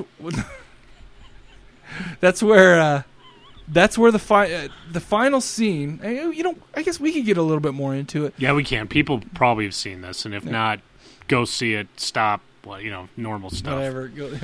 But the end of this movie, I thought, was really, really cool. Mm-hmm. Like Sam was saying, the middle part was a little slow, where they go to find, they're trying to solve this mystery of who this woman is and what she's there for. It turns out that everything they find out is basically they find out from a person who has swapped life forces with her, and in doing that, you kind of you gain some kind of a psychic connection, and you just learn it that way. So if you know anything about her, you're basically going to be screwed because you're about to die, unless you're Steve Railsback, and then you're lucky at the end. What? No, I don't know about that. Right. Well, the other thing is when you have your life force sucked all the way out of you, 2 hours later you reanimate and you've got to suck the life force out of somebody else. You can't swap bodies. Right. You have to suck the life force out of somebody else in order to stay alive. The three that came down, the female and the two males, are the only ones that can swap bodies. Right. So there's giant plague. Right. This giant plague starts out because everybody, they had their life force sucked, and they had to go suck the life force out of other people to stay alive. Towards the beginning, there was that doctor that got his life force sucked out, and they put him down. I guess it's a hospital that they're in, some kind of a hospital military type of compound. They put him down in they just have this jail in the basement. It seems like they store stuff down there, but then they jail these people. Socialized medicine again. Anyway, so he wakes up after being dead and a zombie for 2 hours. Dude takes off running towards the bars, hits the bars, and just blows up in sand. That was great. Yep, that was pretty cool too. Seemed like towards the end like the big plague kind of took over. Yeah, because every 2 hours somebody's waking up and they've got to suck the life force out of somebody else, and so you see all this. And that's where all the zombies were, if you ask me. Yep, and exactly. So and the blue electricity is shooting up to the ship. You know what that looked like to me? What? All that blues and red special effects. That looked like the sign in Ghostbusters. Yeah, man. Yeah. It also looked like the when they open up the Ark of the Covenant. Yep. Same thing. It's beautiful. Melted face. Yeah. Great. There is a funny part in this, though. Right towards the end when the male vampire is stabbed with the lead and turns it, and you see him turn into the actual vampire. There is a reaction by Kane that is just a little bit delayed, but delayed enough that when you see it, you're just like, what the hell is that guy? That is just silly. Yeah, but it's pretty funny, so watch for that. I missed that, and Sam made me go back and watch it. It was worth it. It definitely. It's funny. It's funny. So, and the girl, the Carlson's going back, and the girl wants part of herself back. She's giving Carlson the part. Well, I say to that, it depends on what part you want back. Because if it's your boob, it's not coming back. What are you going to keep it in like a little treasure box? In my pocket. Oh. Just call me Hannibal. No, I'm just I was going to say, do you think it has the same effect? Anytime you can just pull it out and, was like a stress ball? Something like that. I don't know. That was worse than the flossing. Oh, yeah. Oh, dude. So that's some good stuff. So what do you think? What do you give it? I would buy this. This is a buy for me. Yep, that's where I go with it. With a buy. I like this movie a lot, and like I said, I would watch it over and over. It's after you watch it the first time, and get all the stories. And then, the thing is the story isn't that deep. It's pretty. It's don't get me wrong, it's a good story, but it's not like if you miss a minute of the show, you're going to miss something, and then the rest of the show's not going to make sense to you, or anything like that. Right. But I think it's a deep enough story and engaging enough to make it worth buying. But this also would be fun for when I'm at home and I'm working on whatever, when I'm doing the bills or whatever. I always throw a horror movie on, and this is a good candidate for even if you've seen it a bunch of times. Like, I think I could throw this one on and just watch it. Mm-hmm. Of course, unless anybody else is in the room, and because there's 20 minutes of nudity in the beginning, they probably want to avoid if you're with anybody else. But no, I liked it. It was definitely a fun ride. Yeah. Still, the memory count was 38, yeah, so I barely missed the X rating, which is good.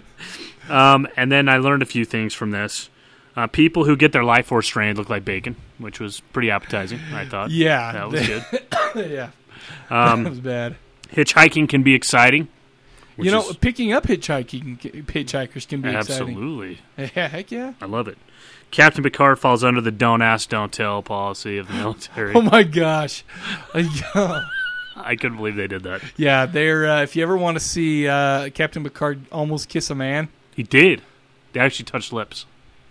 They lip locked. You know what? No, I had a measuring stick No, up there. it was on. Really? It was full on. He grabbed because I thought, they'll show him kiss the girl, but they're not going to show him kiss Jean-Luc. By the way, you know how I said you can miss a minute and the whole story? Well, I take it back because I must have. And that's imperative for the storyline too, because that lips touched. It grossed me out for the rest of the movie. All right. By the way, Captain Picard, and correct me if I'm wrong, because he's been in a lot of other shows. Like he was in the original X-Men. Dune. Oh, he was? Yeah, he was in the original Dune. Oh, I didn't know that. He's in this, and I've seen him in a couple of things. He's never as badass as he is in Star Trek. No, he is definitely the badass. I love that guy. Right. But before... I want to get all up on that bald head. Holy hell. You know what's funny is I saw Saturday Night Live with him in it where he worked for an erotic bakery, and all he wanted to do was make cakes of females urinating. And I'd only seen him as Captain Picard at the time, and I was like, holy crap. Really? Yeah, it was funny. Oh, that's bizarre. It was great. Let's see. Some other stuff that I learned. Mannequins spit up blood when they get airsick. Yep, they do. That was pretty good. That's Captain Picard. Yeah, that was good. Awesome. Static electricity can be a bitch. That's what stuff looked like. And then the last thing is, when you stab someone in the back with a sword, make sure you're not screwing them and get stabbed yourself. Yeah. Because that was unfortunate. Yeah. So we can go into a 6 degrees on this one. Okay. So Patrick Stewart was in X-Men with Famke Janssen, who was in Taken with Liam Neeson. And then Liam Neeson was in Darkman with Bruce Campbell. Cool. Now I'm going back to do my 6 degrees on Let the Right One In, because this was hard. Because every single person in this was from Sweden. Right. And so I really had to go dig deep. And it took me, I'll tell you what I had to do. I actually finally looked up names of Swedish actors and actresses, and I found Lena Olsen's name, so I gave her a call. Olin? Yeah, Olin. So I gave her a call. I'm like, hey, listen, I loved your ass tattoo in the ninth grade. I'm thinking I'd get one myself. I have a question for you. And so she told me how to do this. No, I'm just kidding, great. Obviously. She's really nice. She's really nice. Did she show you her ass tattoo? Actually, I don't have one yet, but I am working on it. Karen Bergquist. I asked you if she showed you her ass. Oh, yeah, she did. Yes, she did. Sorry. Karen Bergquist, who played Yvonne in this movie, was in a TV show in Sweden called Wallander. And she was in that with Krister Henriksson. And Krister Henriksson was in A Matter of Life and Death, another Swedish movie, with Lena Olin. Yeah. And she was in The Ninth Gate with Johnny Depp. Oh, yep. Who was in Once Upon a Time in Mexico with Willem Dafoe. Who was in Spider-Man with Bruce Campbell. I went back to Spider-Man because I spent literally an hour trying to link it up. I went through every actor in Invite the Right One In. You know what? Let the Right One In. I went through everyone. Yeah, I don't know how you did that. That's wild. Well, because I went to Lena Olin. Yeah. And then I just happened to recognize something that she was in, that this other guy, the Wallander. You know, I just happened to pull it up. Swedish names, it's hard for, when I was reading the names of it, it's hard for me to even tell which gender they are. Yeah, or anything like that. I have no idea, man. Way to go. Why, thank you. All right. I will not be stumped. Bring it on. I told you when we first started this crusade that I would not be stopped, and I still issue that challenge. You may get there faster, but I'm getting there within 6 for every movie we watch. You know what? I don't want to mess with you. And luckily we're not talking about Cannibal Holocaust, because I don't know if I get one from there, because that movie sucked. And I'm gonna, what do you mean it sucked? Listen, that show, I'm telling everybody right now, do not watch that movie. Very offensive, made me sick. Yeah. And I had a hard time with that. And the reason I had a hard time with it was because they actually killed animals. Now, I'm not a big animal guy that's like, hey, I don't think we should eat them. You told us a story about your dog that you got that you were going to exactly, there's going to exorcist that's on it. Right. But they behead a turtle, and then they gut it. They cut the face off a baby monkey. Ugh. And all this stuff. And so I just... Not a big fan. Not a fan at all. I will never watch that again. No, I'm with you. You see it one time. That's all you need to see it. Ugh. Every diehard horror fan has to. I don't want to say has to, but I'm saying you watch it to know what people are talking about. Right. But that's it. Yep. And as a hint, all those cannibal movies are the same. Like Cannibal Ferox, Cannibal Holocaust, Jungle Holocaust. Yeah, I had Ferox in my list of things that I was going to watch. I'm not practically the same. Yeah, I'm not going to watch it. Yeah, don't bother. So So shocking. Do we want to talk about what we're going to do next week? So next week we are going to be doing horror action. It's a little bit more mainstream. The movies we're going to be watching. We're going to watch End of Days, Constantine, and Underworld. So some pretty good movies. Again, the only thing when we get into the more mainstream stuff is they're longer, but that's okay. Yeah, that's all right. So what's up with the bracelets? Bracelets. Good news on the bracelets front. By the time people are downloading this, we should have them. They actually are going to be here Friday. Uh-huh. I have a FedEx tracking number, and so this company this company did not cancel my order. Thank you. Nice. And they were actually very good to work with. I gave them a call to make sure everything was going correctly, and said, "Hey, listen, I was supposed to get these on, blah blah blah." And so they did this quick. They did it really quick, and there should be a link on the site that you should be able to go and purchase them right off the site. We're going to link it to PayPal, so you can, if you have a PayPal account, that'll be great. If you just want to use a credit card or whatever, you don't have to trust us. Just trust PayPal. Now the couple of things with this, we ordered 50. We only did 50 for the first run, just to kind of test the waters. So, if nobody buys them, if nobody buys them, we didn't want to have a whole bunch of bracelets that I'm like wearing around my junk and everything else because I love my junk. I'd really love to have my grandma wearing a "Love Your Junk." Well, just so people know, the bracelets are going to be, they're red, and on the front side it says cadaverlab.com says, and then on the back side it says "Love Your Junk." So you don't have to worry if you're at work or whatever and it says "Love Your Junk" and people are like, what are you talking about? So you can kind of wear that on the inside. We were actually thinking of saying "Love Your Scrotum," but we decided not to. Yeah, because just in case it gets turned inside out, you don't want to be having that in a business meeting. What, your scrotum or your... If you can turn your scrotum inside out, actually, let me throw this out there for people. If you love to be funny like I do, here is something that you should do, because I did this, and I do this all the time at parties, and I actually did this on my honeymoon, scared the hell out of my wife. What you do is it takes a little bit of exercise and stretching, but you have to work it. You just take your scrotum, and you really have to stretch it pretty good. But if you do it right, you can flip it up over the top and hang it out the top of your pants. And so then you pull your shirt down over it so you can't see it, and you walk up to somebody and you're like, oh, and you kind of bend over to make sure your shirt's over the top. You're like, gosh dang it. Oh, man, I hurt so bad. Oh, I'm sick. And if you're a really good actor, you can do this for like 5 minutes and just carry on a normal conversation. Finally, someone's like, what is wrong with you? And you can be like, oh, I feel so sick.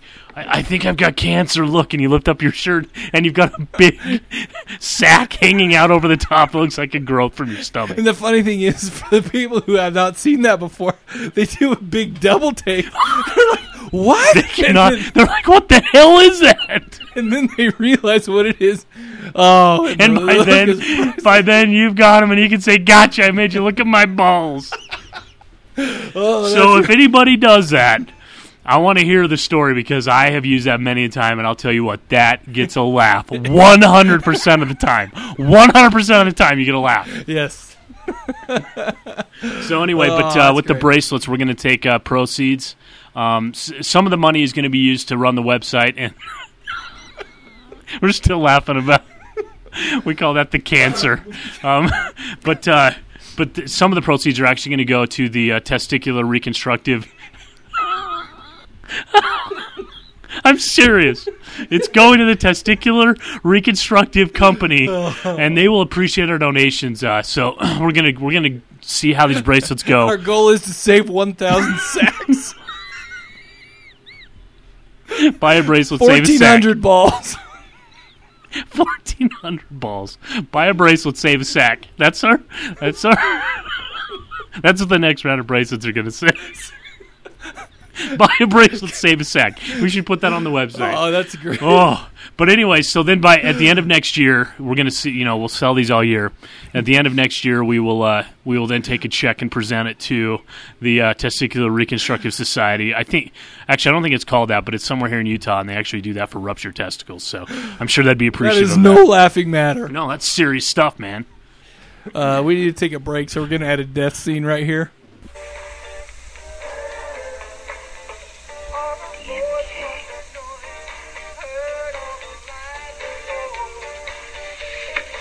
Trust people to get screwed over every goddamn time.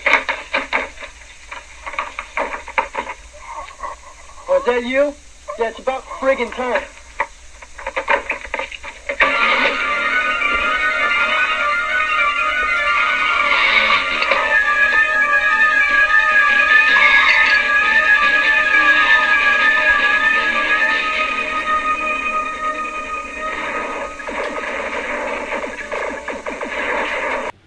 Okay, and so go ahead and get on the forums and post your guesses as to what that is.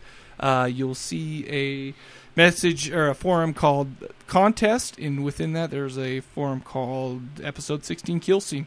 Thanks, Florida Possum. Yeah, remember how we said she sent the one in for 15? Well, technical difficulties didn't work out, so she sent us in this one, and it's actually going in 16. So there you go. Everybody go up and visit cadaverlab.com. You can get details for Keith Latch's Sleepwalkers up there, and you'll get a link to his site. And make sure to go download that, subscribe to it on iTunes. Also, there's a forum link up there. Go check it out. If you want to contact the show, email us at feedback@cadaverlab.com. If you want to send a voicemail, go ahead and call 206-339-2730. 206-339-2730. We sure have a lot of fun with those. Those kick ass. So, you got anything else? I don't think so. All right, I'm going to go ahead and, now that my grin has been working my grin. I'm glad we ended on that note after the first couple of movies, so that's good. Anyways, from the Cadaver Lab podcast, we will see you later.